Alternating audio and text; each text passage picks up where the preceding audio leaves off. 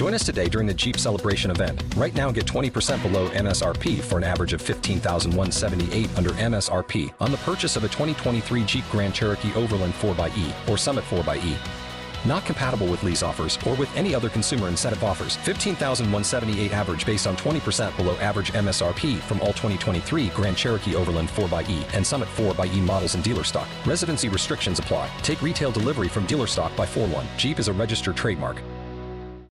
But only after Blackburn had battered City for an hour, hitting the post and the bar 4 times in total. Similarly, I cannot say that word. Similar, oh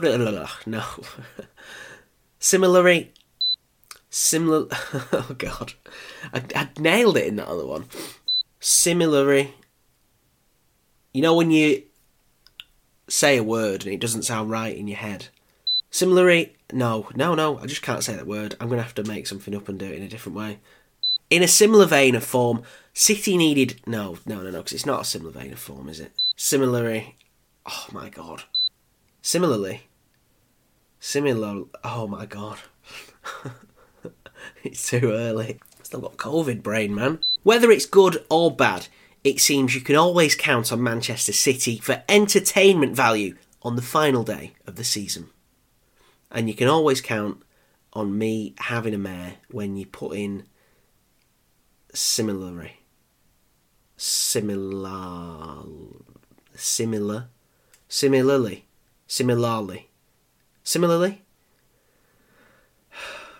Whatever. This is the Blue Moon Podcast. Coming up, we've got all the news and views from Manchester City's week. It's your club, and this is your show. Roll up. It's time for the latest season of the Blue Moon Podcast. Welcome one and all as we begin our 14th term following Manchester City. We're all another year older, but definitely not another year wiser. So thank you for sticking with us as we're hoping the team can secure their 7th Premier League title in that time. Glory hunters, that's what we all are. Anyway, it's a fresh season with some fresh faces, and we're here to hold your hand all the way through it. You'll laugh, you'll cry, and hopefully there'll be at least some silverware in the cabinet come May. We start with Saturday's Community Shield. The quintuple bid starts at the King Power against Liverpool, so we'll be taking a look at City's record on neutral venues that aren't Wembley. Never let it be said that we're already running out of ideas for this season. I'm David Mooney, and for this opening show, I'm joined by 2 City fans. We've got Richard Burns. Hello there. And Kieran Murray. Hi. So, Richard, good summer? Enjoy it? Yeah, it's been lovely, thank you. How about you? Yeah, not too bad. It got a bit warm for a week, but that was all. We got through that, and now we're all out the other side of it safe and well. Kieran, you good? Yes, I'm brilliant, man. I'm grand. How are you? Yeah, I've just answered that question, so I don't really know how to say it again without saying the same thing. But a bit warm. A bit warm, yeah. Got a bit warm for a while, but we're through the other side of it now, and we're all right. Yes, let's start. Let's get into the football quickly, I think, if that's the level that we're starting with. We'll go with the biggest stories, I think, from pre-season. Kieran, we'll start with the arrival of Erling Haaland, because we knew last season that he was going to arrive. He is now here. How are you feeling? Brilliant. Yeah, really, really good. Dream come true, literally. If you remember the dream I had about him visiting my dad's field. Yes. So we're one step closer to that dream being accomplished. He's perfect. I thought in his kind of unveiling video that he was quite quiet and shy, a little bit reserved, and a little bit within himself. But at his, kind of live unveiling and on his social media, and then in the match as well, he just seems to have settled really well with the rest of the squad. He seems fired up. He seems dead happy and grounded. He seems to have already made a few close mates, and I'm so excited to watch him play football this season. I can't even tell you. Yeah, Richard, what have your first impressions of him been? Not even as a player, because he's only been on the pitch for 40 minutes in pre-season, but like just around the place. Well, I mean, like Kieran says, he seems from like his interviews where he's already like the way he's talking about his teammates and the way his teammates are talking about him. Like there's clearly already a really good bond there with some of them, which is like really, really encouraging. But I think he carries himself like what he is an absolute megastar already. What is he, just turned 22, and he's yeah, I think he's clearly aware of his status and his quality, and I think like sometimes that can, or a lot of the time that can border into arrogance. But I think it seems to be like when you listen to him talk, he's got a really healthy understanding of exactly how good he is and what he can offer to the team, and I think that just makes it so exciting because it's real. Like his talent is there, isn't it? He's not. He's not. It's not a Nicholas Bentner situation where he's imagining his own talent. It's not like misplaced arrogance, and he's going to come in and whether it's hitting the ground running or not, he's going to score a lot of goals at some point. And it's so exciting to have this guy at City, like an absolute megastar already. Yeah, he was 9 when I started doing this. 9 when I started podcasting. That makes me feel old. It really does. Let's hear from Kyle Walker. He was speaking in a press conference ahead of the 2-1 win over Club America in Texas. This is what he had to say about Erling Haaland and how he was settling in. Erling, he's been really good. He's young. We have to take that into consideration. Obviously, he's got big responsibilities and probably big boots to fill with. Aguero being the last bar Jesus out and out striker for Manchester City, but what I've seen in training, he looks strong, he looks powerful, and he looks eager, and that's the main thing. As long as he keeps his standards and keeps doing what he was doing at Dortmund and brings the same mentality, and he adapts to the Premier League, which we all know it's very difficult. No one or very few people come into a team and hit the ground running straight away, so he's going to need time, but that's down to us as players and managers and the club as a whole to make sure that we're making him feel as welcome as possible. Kieran, it's a really encouraging clip, that, isn't it? Yeah, I sort of can't get over how mature and professional Walker sounds in that. I suppose just with some more of the senior players leaving, he will feel like he's stepping up into that kind of being around the block for a little while now at City, and he sounds like he's got a really wise head on his shoulders there, and the advice that he's passing down to Haaland. And he's trying to sort of not dampen expectations, but steady the ship a little bit and make sure that nobody's kind of hyping it up too much to the point where it's to Haaland's detriment. He's reminding us that he's young. He's reminding us that it's all brand new to him. But it's really nice to hear how strong, how powerful, how eager he is in training. And I mean, that can only hold us in good stead. And if somebody senior like Walker's speaking that positively about him already, and it seems genuine as well. It's not like you never thought that he was just, giving token answers there that were sort of media set. It seemed to be his real genuine summary of what he's seen so far in Haaland, and it's really encouraging for us as City fans. Yeah, and he's like just on the pitch as well, Richard. Haaland, he seems to be linking up well with the rest of the team already. Yeah, definitely. I think I'm going to be really honest and say I didn't stay up beyond midnight for the Bayern game, so I've only got the highlights to go off, part-time fan that I am. But yeah, his goal against Bayern is like, it's great reading of the situation, and it's like clearly knows, or he's already quite in step with what the movement is going to be. Like De Bruyne's pass out to Grealish and the ball across is the kind of move that you would expect City to be making a lot with an out-and-out striker waiting in the box, and that is, it's just really indicative of having a player like, there's been all this talk this summer about, how will he fit in, and is City going to have to change for him? We've become so used to not having an out-and-out striker, and actually a little, like a goal like that is just a reminder that when done well, like, football can be a really simple game, and it can be quite overblown sometimes thinking about how much they're going to have to change when we've got players who can create chances and a guy who can score them at a phenomenal rate. It's really encouraging to see somebody 12 minutes into the first start, friendly though it was, getting a tapping goal, because that's your bread and butter as a striker, and he's already showing his aptitude for it in that team. Yeah, Richard mentioned it there, Kieran, but also there was a couple of other moments in that Bayern game that didn't result in goals, and they all seem to come from a Jack Grealish-Erling Haaland partnership. That could be quite fruitful, couldn't it? Yeah, I'm so excited about it. And Kevin De Bruyne is never far away from the two of them either. So yeah, it's something to keep your eye on. If Grealish suddenly, I saw somebody's tweet, and I think it was tongue in cheek, but it was probably a little bit true as well. They said that Grealish is probably having to step up a little bit because he doesn't want Haaland to think he's shit. But like, if that's the case, and if that's at the root core, I mean, we're all going to benefit from it. I don't see what's wrong with that. I just got this image now of Grealish like 24/7 in the gym, just constantly working with this kind of inferiority complex. Yeah. But if that helps him to step up, I also think it's an interesting one that, after the big price tag on Grealish last year, he knows there's a sort of, as Richard called him, a new megastar in town, so he can sort of step back into the shadows a little bit, and the pressure might be off his shoulders a tad. Yeah, I think he mentioned it. I think there was something somewhere about Grealish saying something like Haaland had said to him, "Well, you cost 100 million and I didn't cost that, so right. no pressure on my shoulders." Something like that. I'm digging that out from the back of my head. I'm sure that's happened though. It did.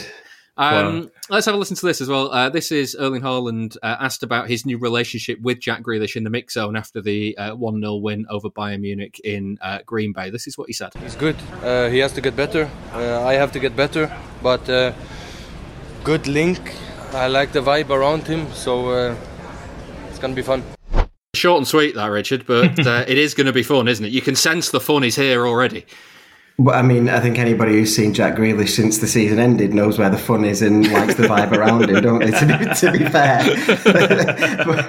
he's not a fella that anybody seems to be bored around. Just vibes. That's what the kids say these days. They're just vibes. The fact that Haaland can say after his, again, friendly, but his first performance, to be comfortable standing there in front of the world's media and talking about how his teammate needs to get better, like that's how you drive improvement, isn't it? Like team has to sort of hold each other to account and acknowledge, I can do better, you can do better at this, and like clearly it already looks like there's some the makings of a really fruitful relationship there. And it's so positive to hear that kind of talk. I absolutely love it. Yeah. Kieran, the thing I think, like the encouraging thing, I mean, Richard mentioned about the simplicity of Summer City's movements and goals and that we could see with Haaland there. I think the encouraging thing is that there's somebody between the posts who's desperate to get on the end of things by sliding in towards the line. And it's like the number of times the ball flashed across the box last season and you went, oh, well, if only there was somebody there. Well, now there's somebody there. That was the go-to kind of remark, wasn't it, every time over the last two seasons when one of those low hard crosses flashed across the 6-yard box, if only there was a striker on the end of it. And how nice that, our massive megastar new signing, who's been bought with all this expectation, has scored, even though it was only a friendly debut as such, has scored a goal like that everybody's been saying we've been crying out for and missed. I haven't heard anybody say that, like, Nathan Ake probably would have scored it if Alan wasn't there, though. Did he say, like, he slid in just after him? So, it would have been a different story if we were still on the false Nunu setup. Like the false what? the false Nunu. Haven't we ever called it that before on the podcast? I've never heard that on the podcast.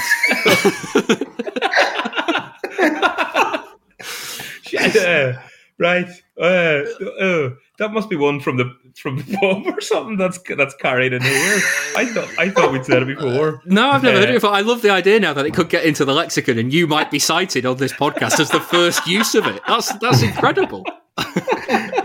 I'm sure we've used it before in a sort of piss-takey manner. This is going to be one of those things, like when Pep occasionally drops in the fact that he's clearly on Twitter when he calls himself Fraudiola. Yeah. At some point this season, he's going to refer to the false Nunu, and you're going to know he listens to the podcast. We know he gets his tactical advice from us idiots. Yeah.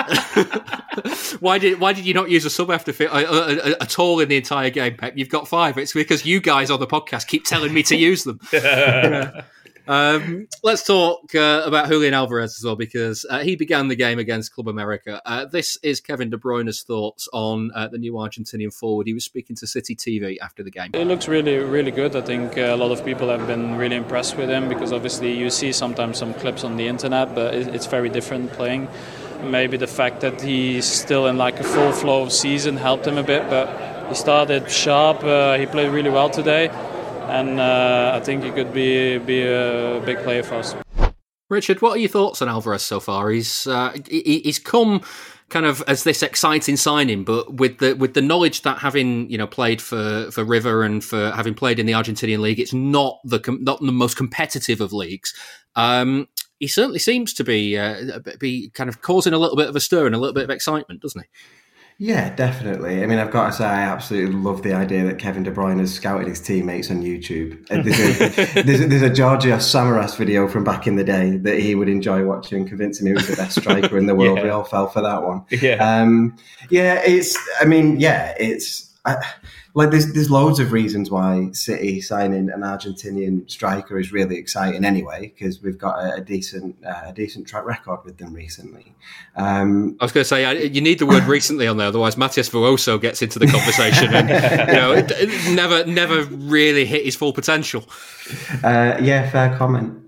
He's clearly talented. Like, that's the thing that you can see. Like, the kind of talent that he has is really exciting. Like, he's more than a sort of efficient type of player, isn't it? There seems to be a good amount of flair there from the bits that I've seen. And again, I'm surprisingly no better than De Bruyne. Most of it is YouTube based. I've not watched that much Argentinian league. You football. haven't been to see River play live in the last 6 months. I'd love to, but sadly not. But like he seems to have a decent range of goals, a really, really natural talent, wasn't there? Was it a double hat trick he scored towards the end of the season?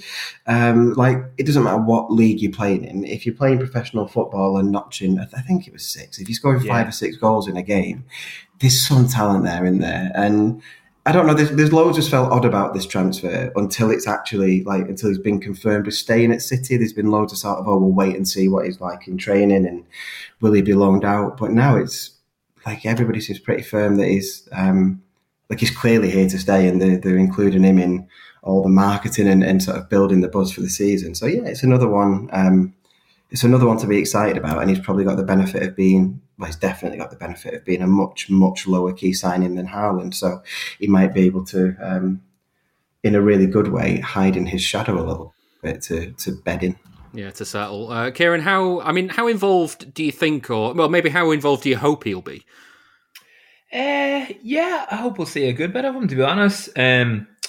I've been dead impressed with him. Somebody said that his pressing reminded them of Tevez a little bit, and Tevez was one of my favourite players ever to watch at the ground, off the ball, and just see what he was doing and how he strived to win it back. So if we've got somebody along those lines, I think the 5 subs thing, which you've already sort of touched upon, could really help players like that to bed and to settle in.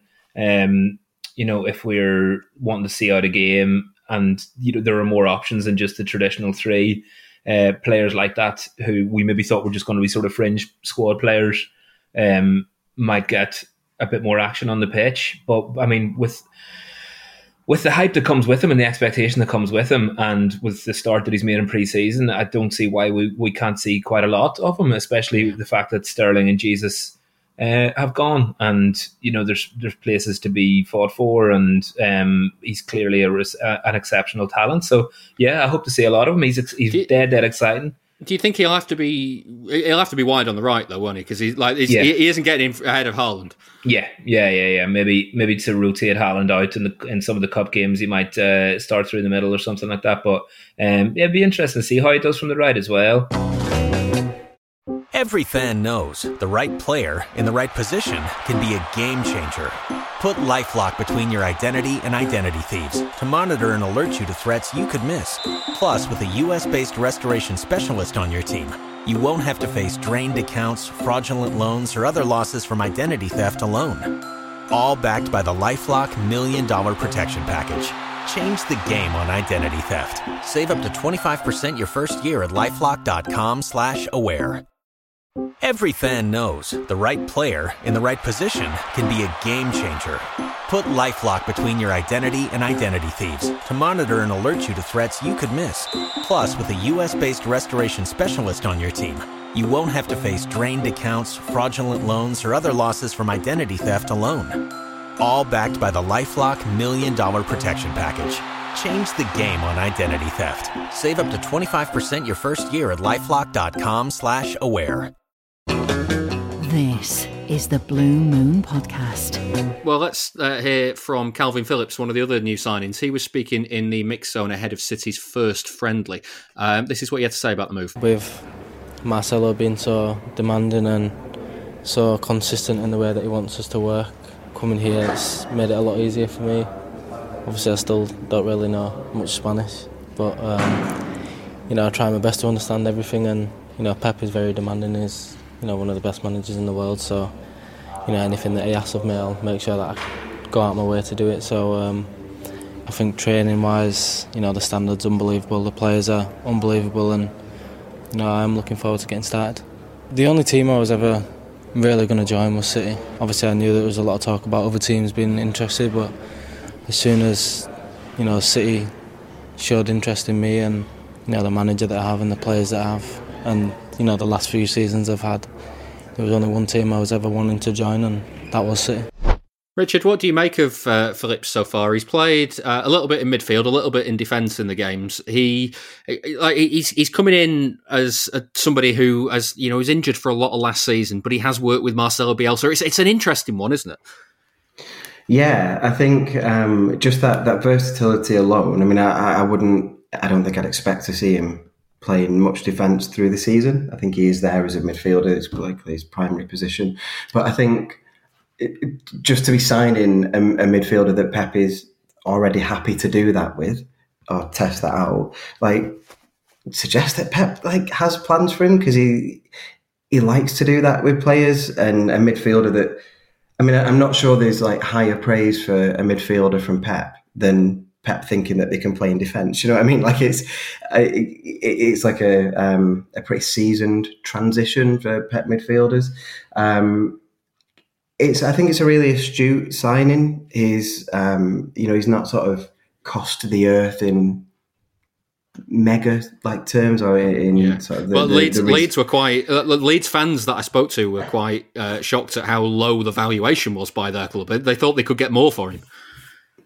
Yeah, and that probably comes from how important he was to them. His value to Leeds, I say, he was obviously injured a lot last season, but they're clearly going to be a worse team without him. And I think he does improve City. I think he improves our options. I think he'd probably know himself that he's not going to come in and be dislodging Rodri immediately or anything like that. But then again, because of the 5 subs rule, that doesn't mean that he's coming in to be a bench warmer or to not play a lot of football. That'll just be the reality of the situation. But a World Cup year, I'm sure he'll be coming here expecting to be able to continue to stake his place for England. So I think there's loads about it that makes it a really interesting, and like I say, I think quite an astute signing. It obviously doesn't carry necessarily the same excitement as some of the other signings, but I still think it's a really, really good one. Yeah, Richard mentioned it there, Kieran. Do you actually think he might play alongside Rodri more than we expect? Yes, he could do. You don't seem so sure, though. Well, that's possibly the longest yes we've ever had on the show. He could. I reckon in some of the more maybe some of the more physical away games where we need a little bit of presence in midfield, this sort of double pivot setup could work. To get him minutes in there and to get him settled, I mean, why not, set him up alongside Rodri, who, as we know by now, is a safe pair of hands in midfield and is turning into a real world-class centre midfielder. So Phillips alongside him there. It feels as if it's going to be a rarity to see Phillips on his own without Rodri. So, I mean, maybe one of the only ways you're going to get to bet him in is if you do play him alongside him. I've just my thinking with it though is that as good as Rodri is, I think Phillips, from what I've seen of him, is more mobile than him. So he's more likely to play the role of being able to get up and down the pitch and do a little bit more of the attacking stuff that maybe Rodri doesn't do, and just kind of Rodri does a lot more of the anchoring stuff that maybe Phillips might not do. Yeah, from what I've seen, he seems to be much more of a traditional box-to-box midfielder in that vein. And yeah, he does seem to have. Well, I mean, we had the famous nickname, didn't we? HMS Plodry. so we're aware that Rodri isn't the fastest. So yeah, you're totally right. Phillips does seem to have he's a bit more sprightly and a bit more has the legs. So that energy in midfield, yeah, I don't see why not. It's almost because the false nine is not a thing so much anymore. It feels like Haaland's almost guaranteed to start, or we're guaranteed to start with a 9. So you wonder where this extra place is going to go to. Do you know what I mean? Yeah. And that's where Phillips might miss out, unfortunately. But then again, Richard talked about the 5 subs thing. So, I mean, we could see plenty of it. It's going to be just an exciting thing to see what way Pep operates the 5 subs. We're in a very lucky position in that, our bench is full of unbelievable players as well. So we'll see how he rotates. Yeah, he'll bring on precisely Ilkay Gundogan after, what was it, 70 minutes? It can work out sometimes all right, that though. Yeah. A couple of players have been talking about Guardiola this pre-season as well. We heard it from Phillips a moment ago, but Haaland was also asked about his early impressions of training. This is what he said. Yeah, I don't want to speak too much about Dortmund, but of course Guardiola's be crazy, and I like that. So it's going to be fun, and of course 1 week I cannot tell too much about this, but I've been training good, and I'm ready for what's next.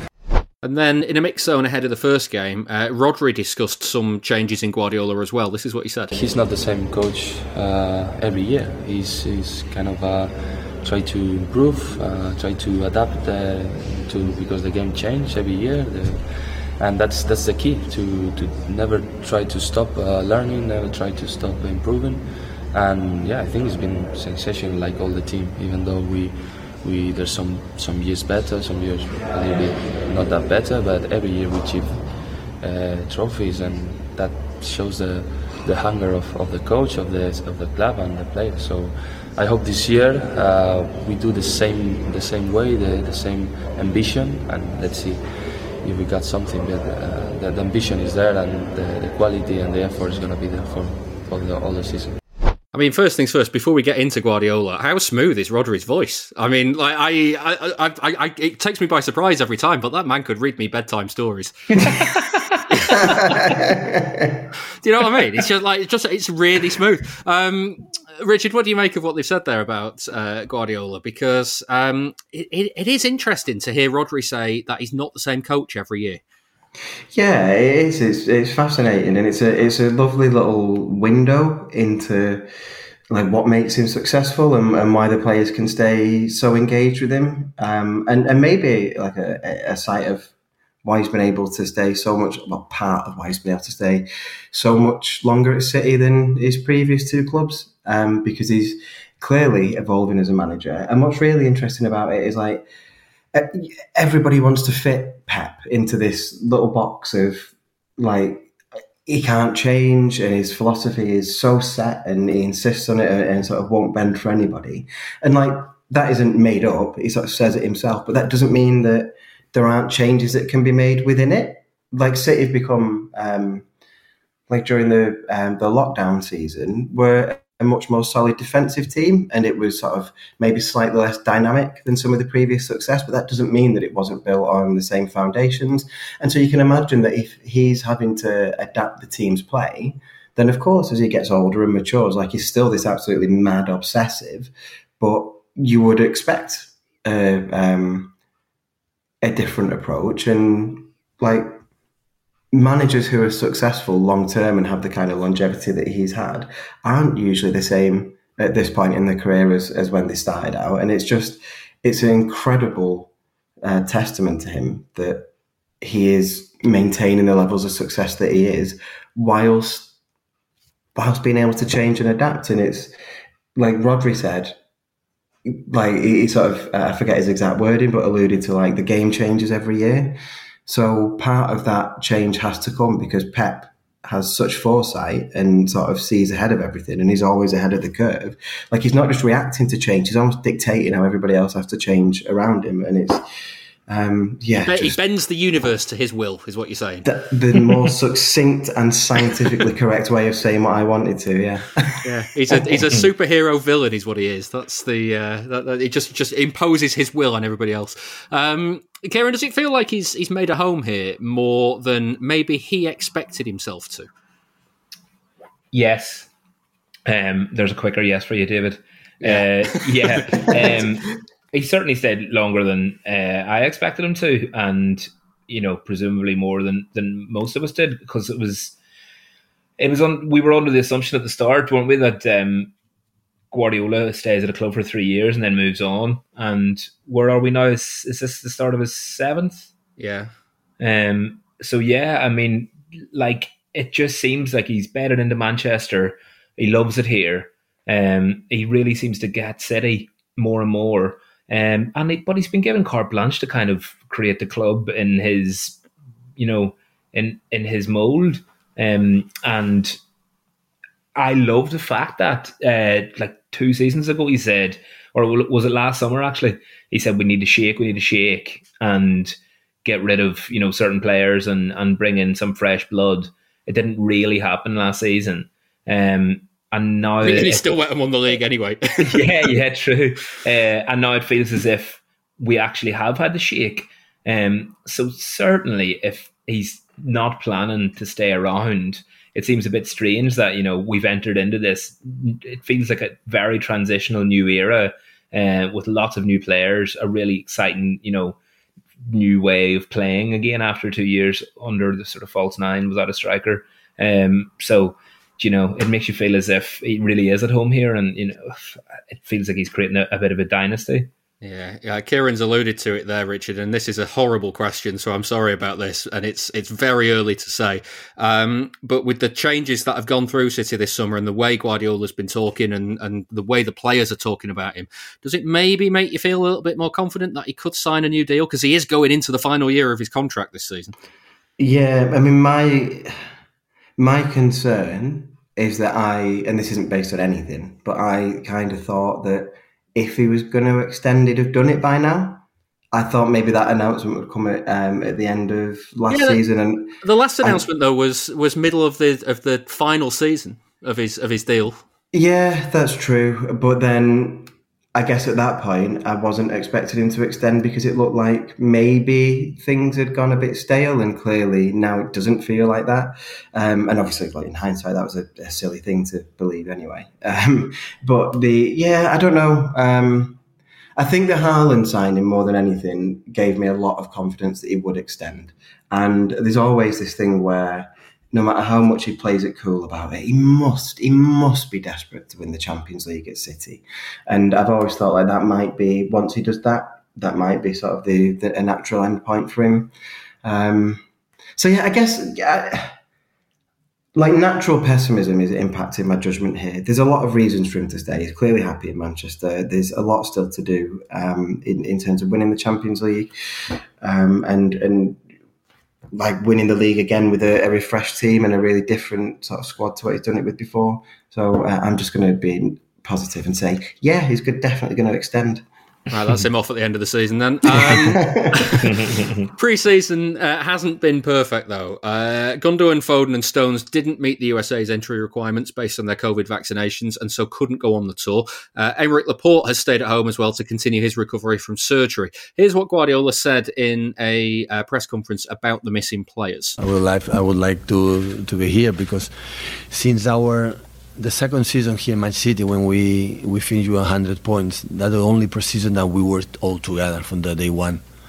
Since then, always is arrive for players, and after a few weeks, another ones, and we started the season with incredible problems, and that's why we drop every season at the beginning many points. In this season, I was maybe we'll be all together, but due to the personal situations for these 3 players and other situations for the other ones, we cannot be together, and of course we are delayed.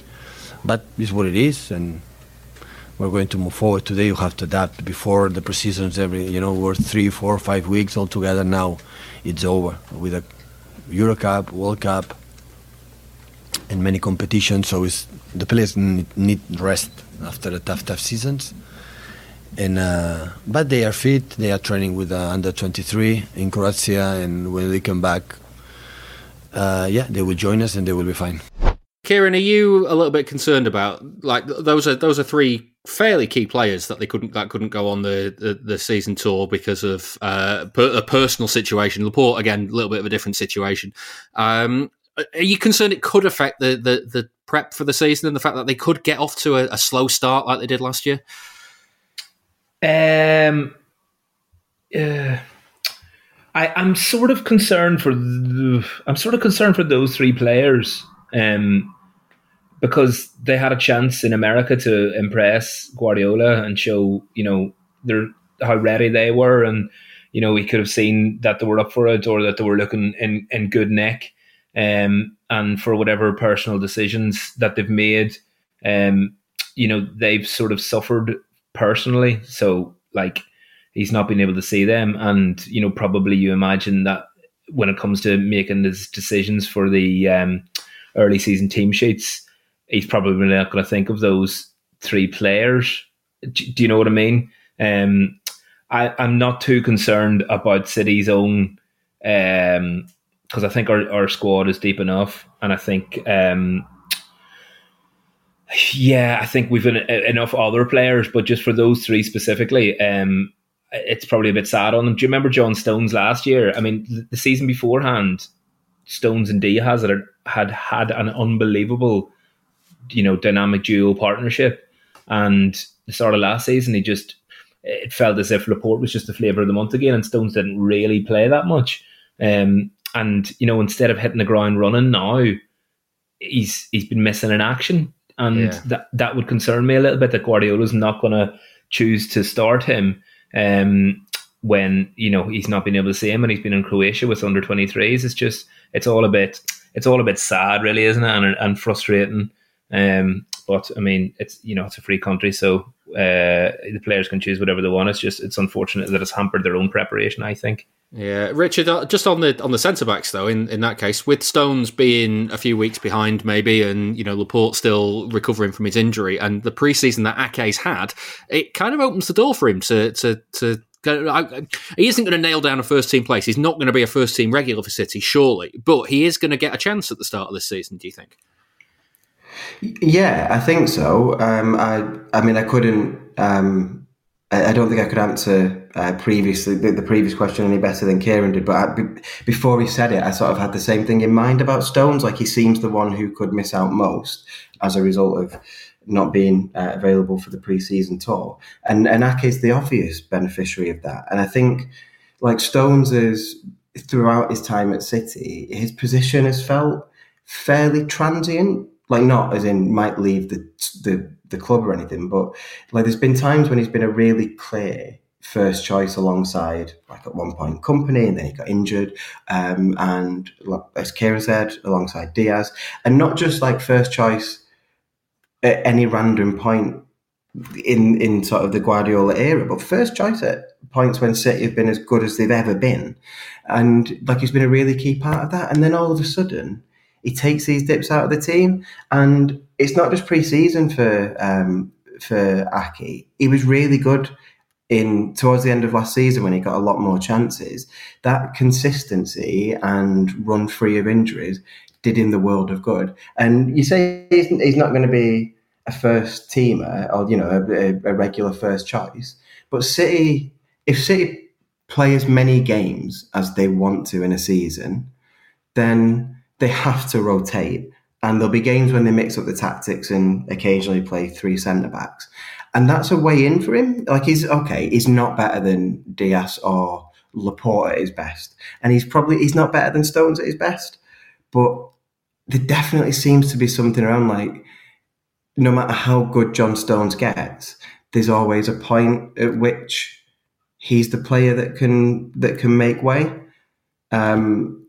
And yeah, I think it could be really damaging for him that he's not been able to go on the tour, because he's just not had a chance to impress on the pitch at all. And yeah, it feels unfair on Ake for me to focus that answer mostly on why Stones won't get in rather than why Ake will. But I think that's sort of the nature of it, that Ake's there to take advantage of the decisions that Stones has made, and I will have no problem seeing Ake in that team next season, which wouldn't really have been how I felt at the start of last season. He always felt like I didn't particularly want him there, if I'm honest, but I was really happy with what we saw from him at the end of last season, and good on him if he gets a few more starts this season. Yeah, Kieran, I bet you're glad he's stayed now after the interest from Chelsea. We'll come on to the players who have left in a minute, but Ake was one that could have left and didn't. Yeah, so Stones is kind of isn't as prepared as the others, and Laporte is still recovering from injury. It's vital that we've kept Ake, and it didn't look as if we were going to, go in for a stellar kind of superstar hot stuff centre back either. It was going to be somebody, of his ilk and calibre that would be happy to be a squad player, rotated in and out. Why look for another Ake-esque player when we have Ake there? I'm glad he stayed. And Richard, singing his praises there has reminded me that towards the end of the season we did have a player on our hands, and he was dead reliable, and he looks good. And like many of our new signings, they take a while to bed in, and he could seize this by the scruff of the neck now, working with Diaz if Laporte and Stones aren't to be with us for a while at the start of the season. So good luck to him. See what happens. Great player, great lad, and let's see if he can kick on. Every fan knows the right player in the right position can be a game changer. Put LifeLock between your identity and identity thieves to monitor and alert you to threats you could miss. Plus, with a U.S.-based restoration specialist on your team, you won't have to face drained accounts, fraudulent loans, or other losses from identity theft alone. All backed by the LifeLock $1 Million Protection Package. Change the game on identity theft. Save up to 25% your first year at LifeLock.com/aware. You see stats pop up all the time about clubs and players, and you want to know that exact thing about City. There's an answer. Statscity.co.uk. Want to find out all of the players who played alongside club legends like David Silva, Sergio Aguero or Vincent Kompany? Or maybe you'd like to know which team found it hardest to score past Joe Hart.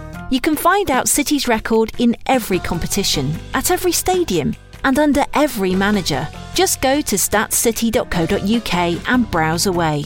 That's statscity.co.uk. Please give us your backing. Patreon.com/Blue Moon Podcast. As we said, there's not just been players arriving this summer. We've had a summer of change and said goodbye to some key names from recent seasons. Here's Guardiola speaking before the first friendly about the departures. So the impact of these three players in the last years since I am here have been massive. So we're going to miss incredible people and exceptional players, but for different circumstances, they move on from Chelsea and Arsenal to incredible clubs, and the success and the happiness that they will have there will be ours. So on myself, and I think on behalf of the club, our gratitude for the effort, for how they behave on and off the pitch, and it was nice yesterday with Alex because we could say bye properly. Unfortunately, with Raheem and Gabriel could not do it because it was the summertime. But yesterday in dinner together, we could say bye to him and move on to Arsenal. And then at the same time, Carl Walker spoke about the changes to the dressing room. We've lost, two big characters in the dressing room with Fernandinho and Raz, but me, Kevin, Ruben, Gundo, Rodri, the likes of Nathan Ake, Jack Grealish, we all have to step up and we all have to be accounted for and show the new players that are coming into this group of lads what it's all about, our philosophy. And the bars that we set over the number of years, it's very high, and we just have to make sure that we maintain that level when these experienced players have gone.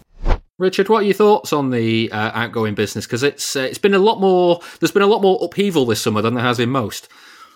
Yeah, and it's this really odd sort of conflict between feeling a little bit sad to varying degrees, but a little bit sad about all of them, and also that sort of sense that all of them are probably right. Like, we've got fair deals for Jesus, Zinchenko and Sterling.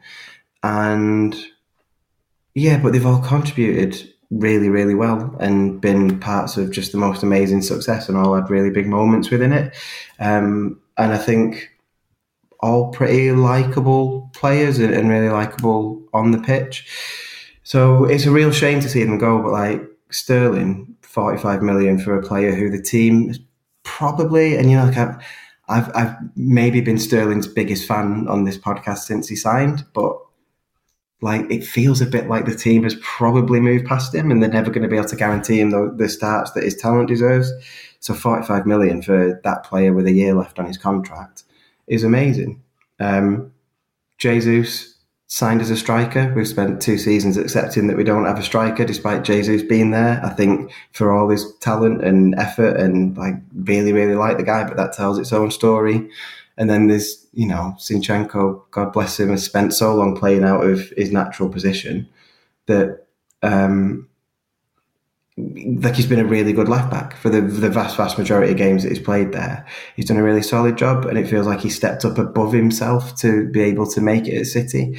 And he's a really lovely success story because he turned down chances to leave, and he's probably the one that I feel saddest about for that story, really.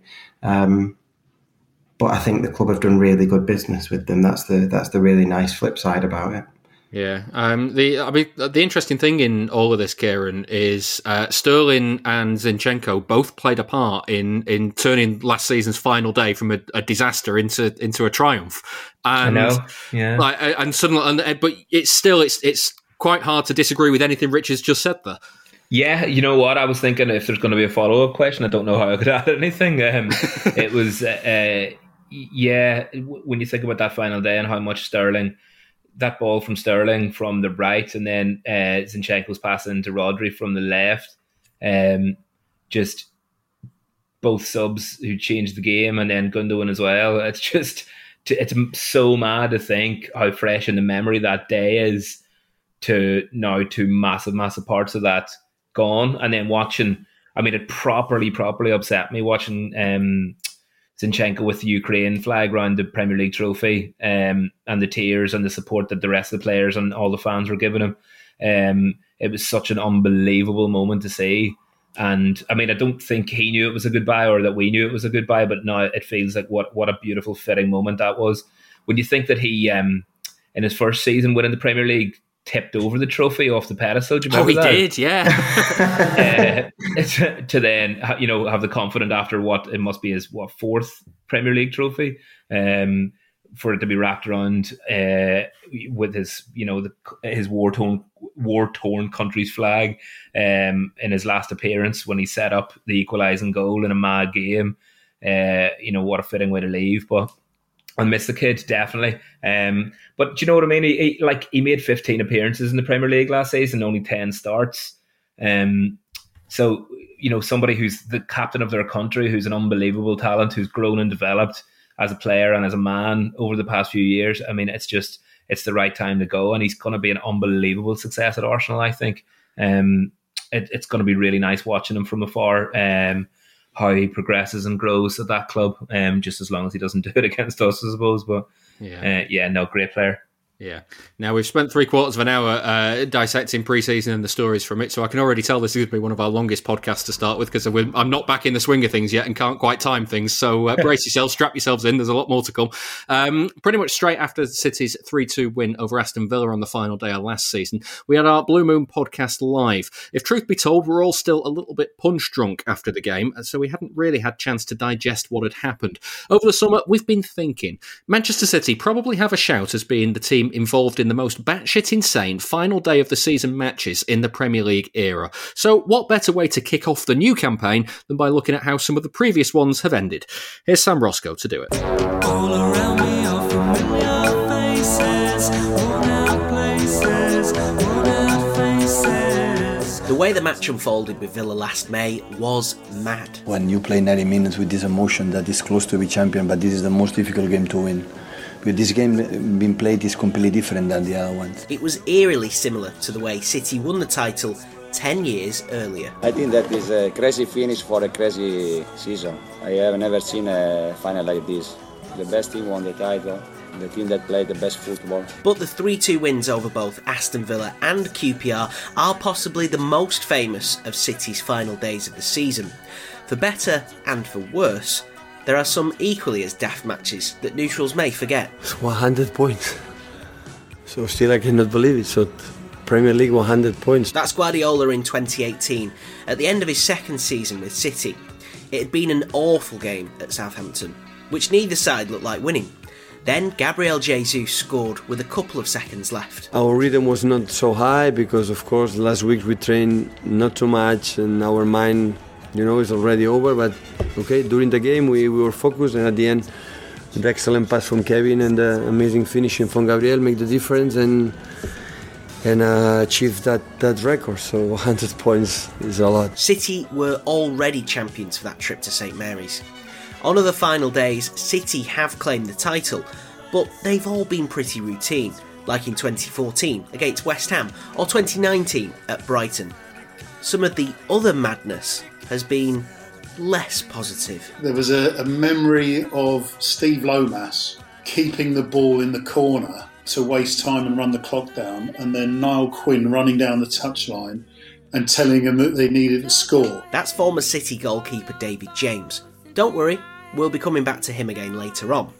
But first, that's his memory of playing for Liverpool at Main Road on the final day in 1996. Ahead of it, City were in the bottom three on goal difference. Southampton and Coventry were above them, level on points, and Sheffield Wednesday were 2 points clear.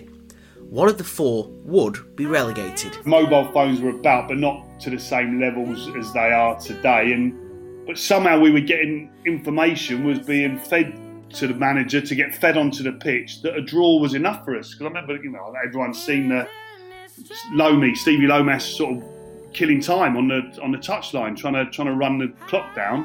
When the reality of it was we needed to score another goal. We needed to win the game to stay up. So it's all still to this day. Like I say, I can't tell you exactly what happened, how it happened, or why it happened, but it was horrific. That's Kit Simons, who scored City's equaliser that afternoon. You try and stay focused and things like this, but I'd equalised, and it does flash through your mind. I could have been sort of like the hero on the final day that my goal had kept City in the Premier League. Sheffield Wednesday drew and so couldn't have been caught. But Southampton and Coventry's game also ended level, meaning City's 2-2 at Main Road kept the table exactly as it was. One of the games, I think it was a Coventry one, was a delayed kick-off. So we're sitting in the tunnel at Main Road, not knowing if we're up or down, and we're still waiting to hear the final results. It felt like an eternity. And then obviously we got the news that the result hadn't gone our way and we were relegated. Now, I said that we'd come back to David James, and it's that time, because in 2005, City's final day of the season ended in absolute lunacy. They were playing Middlesbrough at the City of Manchester Stadium. A win would take them into the UEFA Cup, but anything less and Borough would qualify instead. With a few minutes left, the score was 1-1. Sat on the bench, Tim Flowers went, it's about 10 minutes left, go and get warmed up. I'm thinking he can't just be putting me on for like 5 minutes to say thanks for coming sort of thing. That's Nicky Weaver. He was City's substitute goalkeeper that afternoon. And then I saw the kit man pull out an outfield shirt with number 1 James on it. Next minute I saw Jamo running over, taking his top off, putting his thing on, Claudio Reyna come off, and I've gone on. So it was weird because Jamo's ran over, so everyone looked like he was coming off. Claudio's come off, I've ran into the goal, Jamo's ran up front, and it wasn't just for like 2 minutes, it was probably, by the time injury time was, it was probably the best part of 10 minutes. David James unsurprisingly says he didn't have much time to prepare. Chappie at half time went to me, got your kit printed. I'm like, what do you mean? And he went, you might be going up front or going on outfield. And I was like, whatever, and dismissed it straight away because no one else had told me anything about it. The board goes up. I hadn't even seen Nicky getting warmed up. I was so in the game that I hadn't seen him getting warmed up. And when I looked over and I saw him stood there, I was thinking, hang on a minute. And I sort of ran towards it and then I could see my shirt. James admits that he felt a bit out of his depth. I literally had no one telling me what to do. So I thought I'll just sort of go up there and try and win headers. Yeah, I mean, it was surreal. It's probably an understatement because, as I say, I wasn't an outfield player. I mean, I could score goals in training, granted, but had the manager at some point said, Jamo, you might be going up front tomorrow, I would have done a little bit of practice. I reckon I would have stayed out for an extra hour working on my touch, working on my passing, working on all the things that let me down on the day. Deep into stoppage time, City were given a penalty for handball, and they had the chance to win it from the spot. Robbie Fowler stepped up and missed.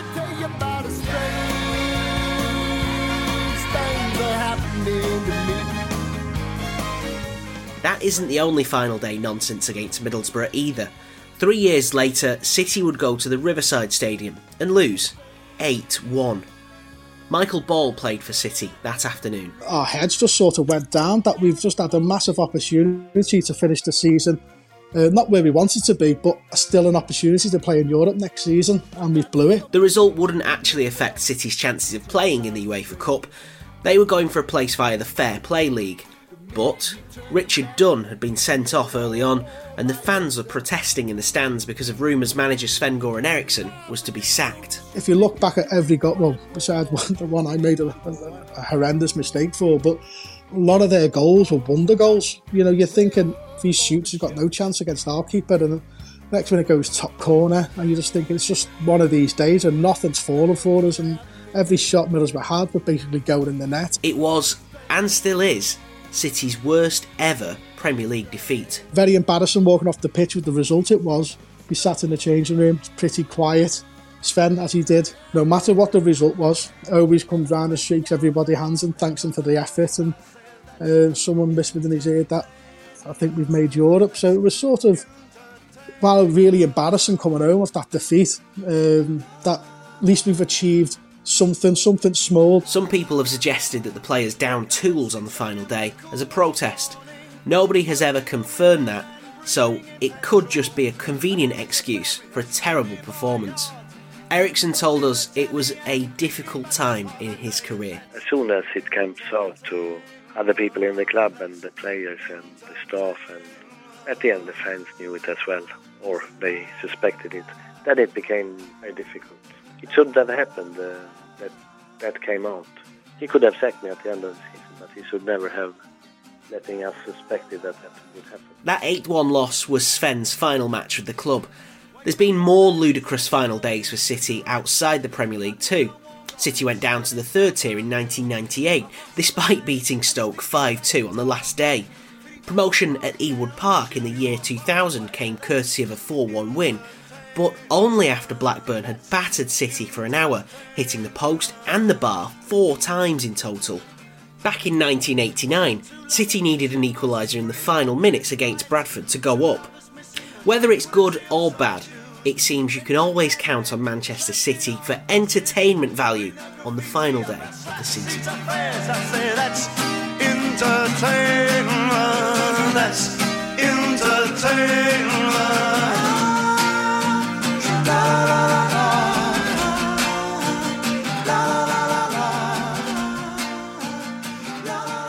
Hi there, this is Joe Royal speaking. You're listening to the Blue Moon podcast, and carry on doing so. Please support the show by becoming a backer. Patreon.com/Blue Moon Podcast. That was Sam Roscoe looking at some of City's madness on the final day. I mean, let's start with last season, Richard. Have you managed to kind of digest what's happened now over the last couple of months? Yeah, I mean, just what a finale. Like, from that, I thought I would never feel the low of 2012 again, feeling like you'd blown it. And maybe it wasn't quite that low because it wasn't United and it wasn't, we've won leagues since then, and 2012 was always going to be almost unique. But it's like the closest we're ever going to get to it. And just the insanity of those 5 minutes. Like, the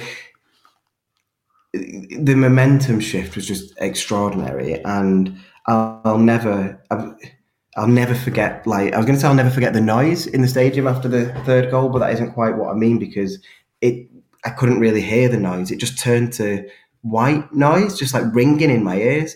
The most phenomenal sound of just pure joy, and it doesn't go away. Like, whenever you watch it, and watch it back, which I have done many times, and trained my nearly 2-year-old to shout goal at the TV and to cheer along with it.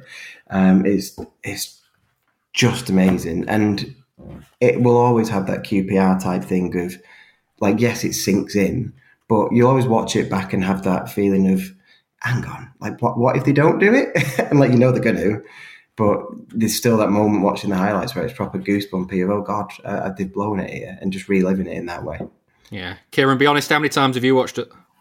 I am going to be honest here, David. Not that many times. I watched it obviously about like 3 or 4 times when I got in that night, and then like 3 or 4 times the next day because, to just relive the madness. But because I was there and I witnessed it live, and it's still sort of fresh in the memory too, I've just been kind of living the vignette of the day out in my own memory, as opposed to like having to watch it over and over again, because I just love the real life version of it so much, and it's still fresh in my head that I'm not needing to turn to the video of it that often. Does that make sense at all? Yeah. I've just, like, I wasn't at the Aguero game, I've said before in this podcast. So to be there, like, it was absolutely insane. It was indescribable. Afterwards, I just kept saying, that was unreal. This is unreal, because I couldn't enunciate or kind of like vocalize the words that I wanted to say, because it just was unreal. Like, it was like a fantasy. It was mental. But like, I watched the highlights back just once because I knew it was coming on the podcast tonight. But Richard talking about the noise there, it's really nice watching back and hearing the noise, because the noise for all 3 goals is different. It gets progressively louder, because the first one just feels a bit like, not a consolation per se, but just, you've got a slight bit of hope. And then the equaliser comes and it's like, oh my God, we're going to do this. And then the third one, it's just the biggest release. And it was such a mess. Everybody was everywhere. Oh God, I'm just getting goosebumps talking about it. It was absolutely wonderful. I loved it so much. But I've not felt the need to watch that back so much, because just living it there in the moment was so amazing. And I saw today, actually, Phil Foden was interviewed and he said he hasn't watched it back at all yet. So I don't know just if he felt that he was sort of there in the moment so much that he didn't need to, but it's an interesting one. Yeah, if an English teacher can't come up with the words to describe something, then there's no hope for the rest of us, is there? It was unreal. Yeah. The reason City are in the Community Shield this weekend is because they won that game. I joked about it at the start of the show, Richard, that the quintuple is on. Do you care about this result? And like, there is something in that. City managers they care about it when they win it, don't they? If you know what I mean. Yeah, I wonder if part of that is like the European manager angle. Like, this type of game means a bit more on the continent than it tends to here, I think. And maybe sort of like Pep brings a bit of that with him. Do I care about the result? Like, yes, because I'd rather we win it, and I feel that a bit more. Well, no, a fair deal more than I did about, like, say, the Bayern Munich game, for example, which I didn't watch. I will be watching this game. But in terms of like the trophy angle of it, no, I don't care about the Community Shield as such. Like, it is a glorified friendly, and I do feel that whether we win it or not. But of course, it's nice to get back into the habit of winning early doors, particularly, against Liverpool. But I can hand on heart say that if they were to lose it, it won't ruin my day, and it won't eat into too much of my Saturday evening lamenting over it, I don't think. Yeah, must be different for you though, Kieran, a City fan living in Liverpool. Yes, it is. Although not so much when it's out of term time.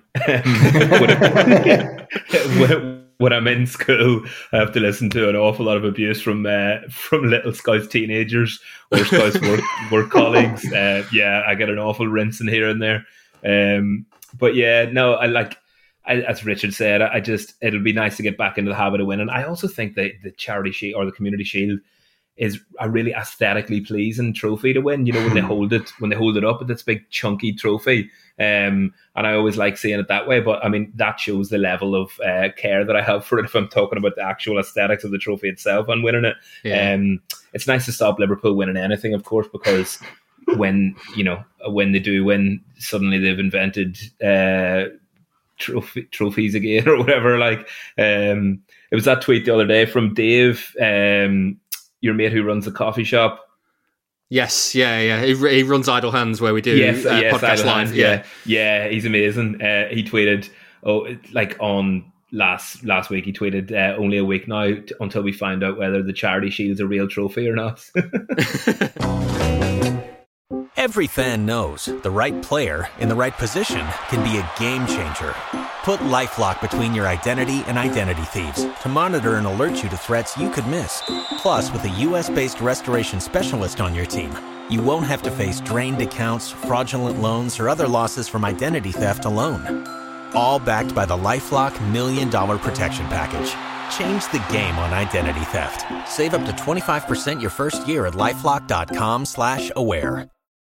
Every fan knows the right player in the right position can be a game changer.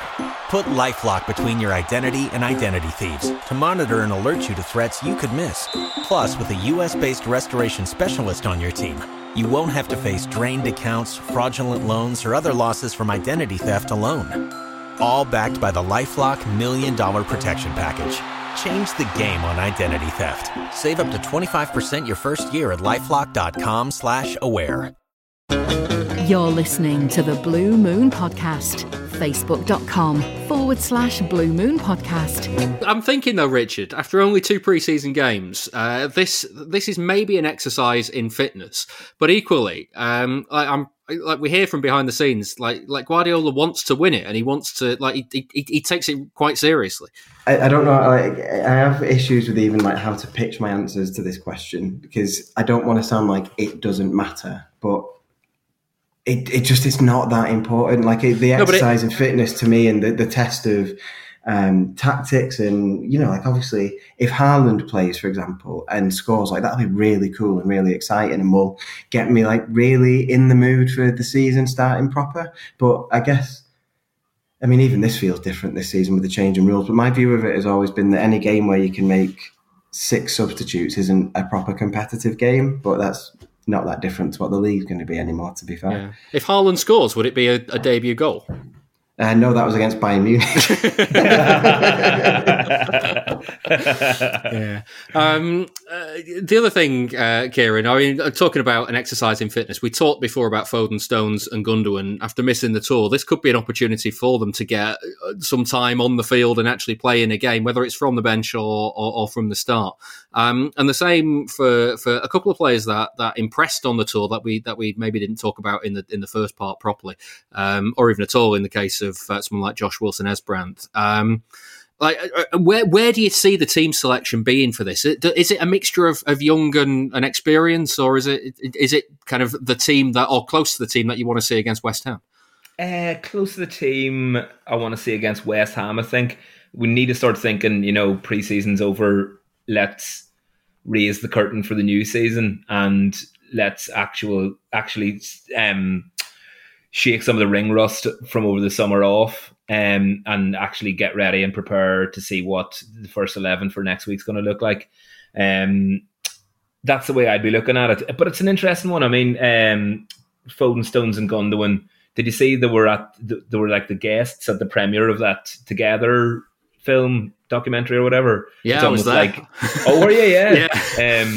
I felt that maybe, I don't know whether it was a punishment or whether they'd been set out to work, because they'd not been there. It was very interesting that it was those 3 players, but what was it like? I'm a little bit annoyed that absolutely everything was syndicated apart from the audio of those interviews, because I was sitting there thinking, actually, these are quite interesting. I'll run these in the podcast this week. And then they weren't recorded. So they just don't exist. Oh, right. Okay. But it was a good night. Why did you have to give me the answer from a podcast perspective? Because there was not really a lot else. You know what they said, and you saw what they said. All right. Were you not watching the film? No. Yeah, the film was good. I didn't think you were asking about that, though, because you can watch it now. It's live. Oh, right. No, I don't have that City Plus. I'm a Patreon backer of the show now, you know. Yeah, no, I saw that come through. Thanks for that. I like that you won't subscribe to City's official video channel, but you'll give us a couple of quid for doing the podcast. Yeah. No, but Josh Wilson-Esperand, he did do well in America, didn't he? I mean, if Cucurella comes in, which we don't know whether he's going to or not, it'll set that kid's development back, because he did look pretty good. But Samuel Udozie scored a few goals last season, didn't he? Last year in pre-season, and it looks like he's on his way out. So. Never to be thought of again, so you can never judge it, but actually it looks like Esperand could be the real deal. But yeah, the left back situation's an interesting one. I really, really, really wanted to sign Cucurella, especially now Zinchenko's gone, because if it came at the cost of losing him, I was sad about that. But now, I mean, he's moved, so we have to accept it. So having a brand new left back would be pretty good, and having Wilson-Esperand as the sort of understudy couldn't be a bad thing, could it? And I think he's definitely one for the future, perhaps instead of now. Yeah, I'd rather not go into the 150th season without a left back, though. It seems about time that they might want to address that situation, but who am I to argue? So we finished £10 short of our best ever total on last season's charity bet, ending the campaign on £1,340. We're doing it again this season. We're again raising money for the Men City Fans Food Bank Support Group. They're back again, collecting donations of both food and money outside the Etihad to help the Trussell Trust in Manchester. They'll be back for the first home game of the season against Bournemouth. William Hill is giving each of us a £10 correct score single, so let's be having your Community Shield guesses. We will start with you, Richard. What are you going for? City to win 2-0. A 2-0 City win is 12-1 and £120. I've gone for a 2-2 draw. Doesn't matter who wins on penalties, because it finishes 2-2 after 90 minutes, and that'll do us. That's 14-1 and £140 if I'm right. Kieran, what are you having? I'm going for City to win 3-2. Absolute goal fest is 28-1 and £280 if you are right, and that would kick us off to a wonderful start. Remember, you've got to be 18 or over to gamble. Prices can change, and for more on gambling responsibly, take a look at begambleaware.org. Now then, here's a piece of trivia for you. After Saturday, City will have been involved in all of the last 4 Community or Charity Shield matches that have been contested away from either Wembley or the Millennium Stadium. This year's match is at Leicester's King Power because of a clash with the Women's Euros final. In 2012, because of the Olympics, the game was at Villa Park. Then in the final 2 games before this fixture was moved to the National Stadium, it was held again at Villa Park in 1972 and at Main Road in 1973. And City played in both of them after both the FA Cup winners and Division 1 winners declined the invitation in those years. This weekend will be the 25th time that City have played a game on a neutral venue that isn't Wembley, and the 16th different stadium where they've done it too. So in a sort of thing that only the Blue Moon podcast would do, Dan Burke has been taking a look at City's record on neutral grounds that aren't Wembley.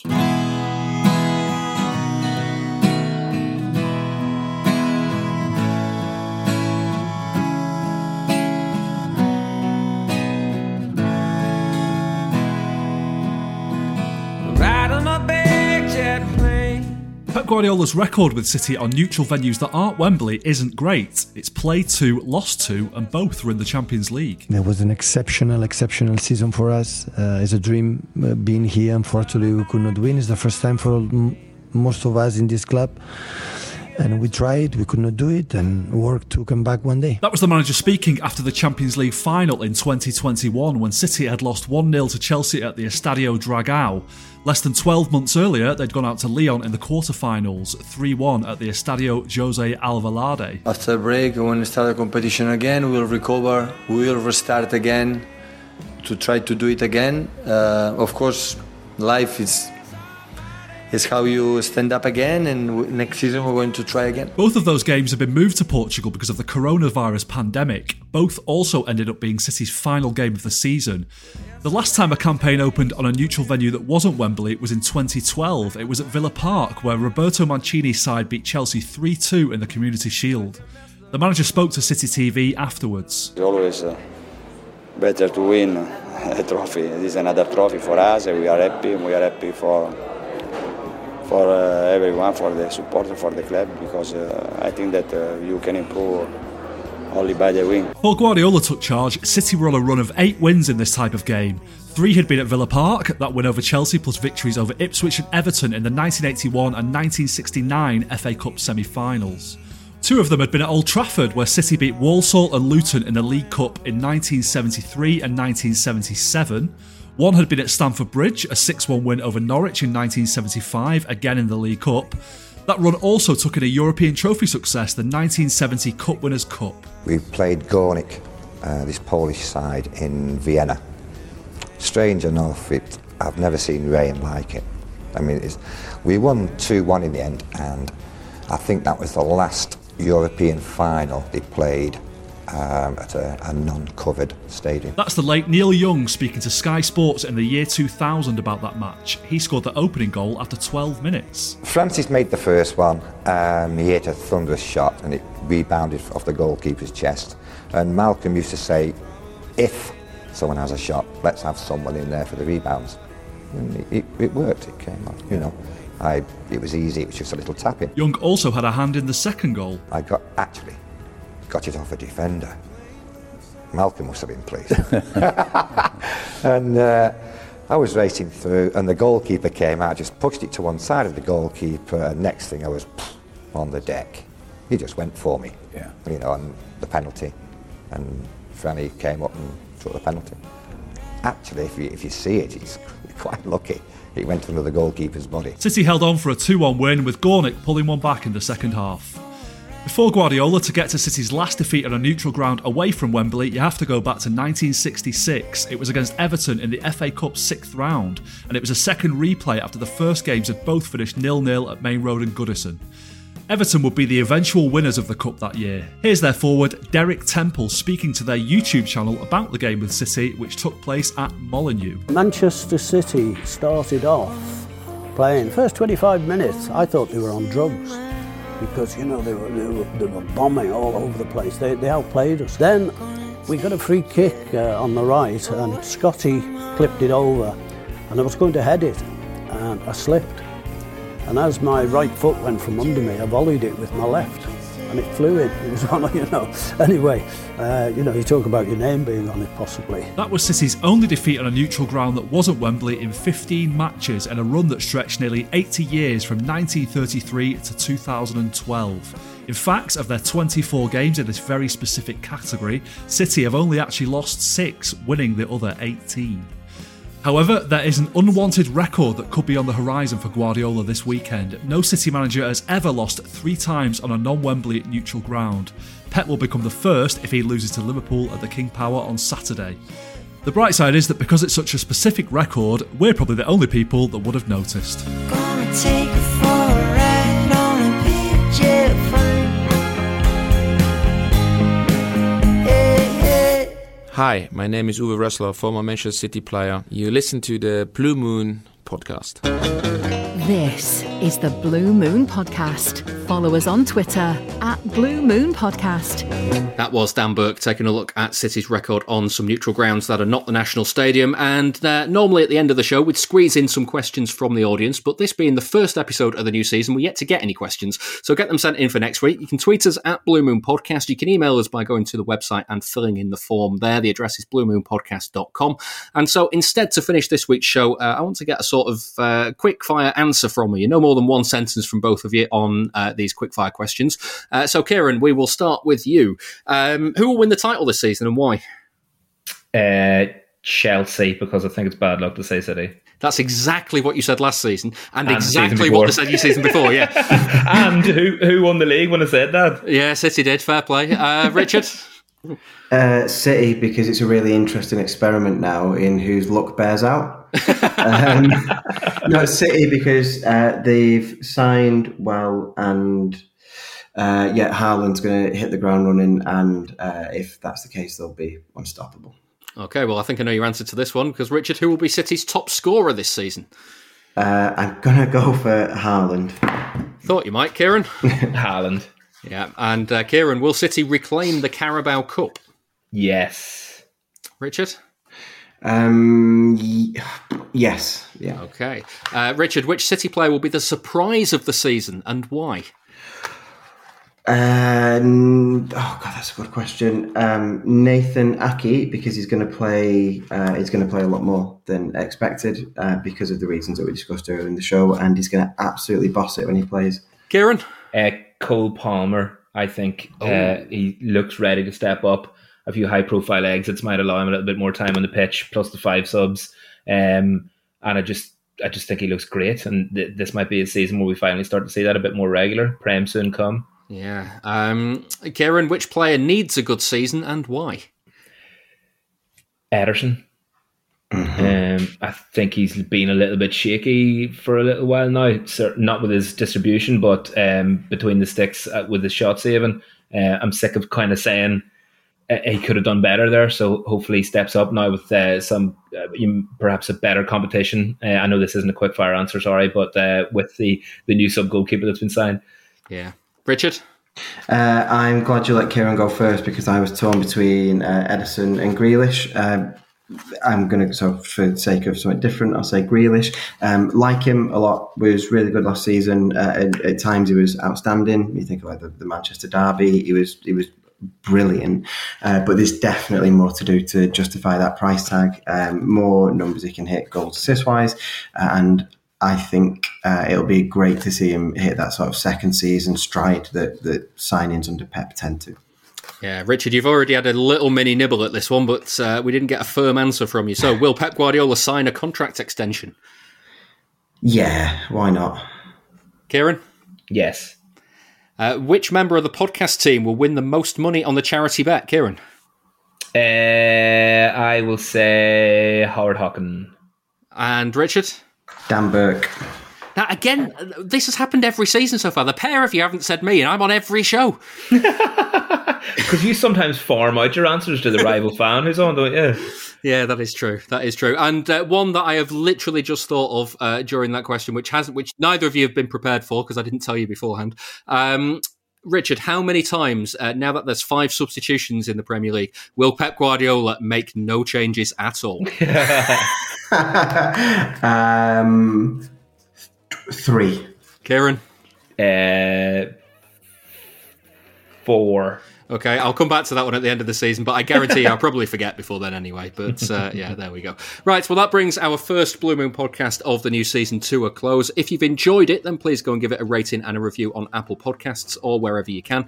Starting on Monday, the Patreon bonus show will be back, and we've got some more guests talking us through their 5 picks of the games that made me, and some more City Heaven, City Hell shows coming up as well. We've also got a brand new format of nostalgia coming too. It's called Season Flashback, so look out for that. They'll all be available for everyone on the £2 a month tier, so you'll get 4 or 5 extra shows for your money each month, and they're all good fun as well, so head on over to patreon.com/Blue Moon Podcast to sign up. You can actually enjoy all of last season's bonus episodes for free before the 1st of August. That's because there's no charge on the Patreon until then, so you can try before you buy if you sign up before the end of the month, and you can cancel at any time. There's no obligation to stick around until that first payment is taken, as long as you cancel before August. So go and check it out, patreon.com/Blue Moon Podcast. Thank you to my guests for this week, Richard Burns. Thank you, David. Pleasure as always. And Kieran Murray. Cheers, Blue. I'll be back next week to preview the opening Premier League game away at West Ham, so I'll see you then. Take care.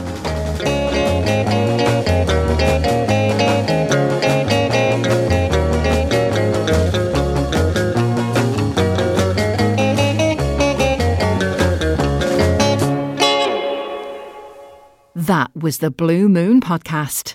Please support the show. Patreon.com/Blue Moon Podcast. Every fan knows the right player in the right position can be a game changer. Put LifeLock between your identity and identity thieves to monitor and alert you to threats you could miss. Plus, with a U.S.-based restoration specialist on your team, you won't have to face drained accounts, fraudulent loans, or other losses from identity theft alone.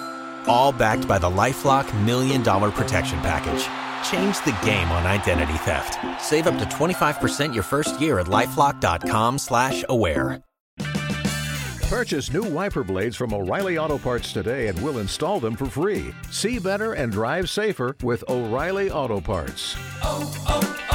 O'Reilly Auto Parts.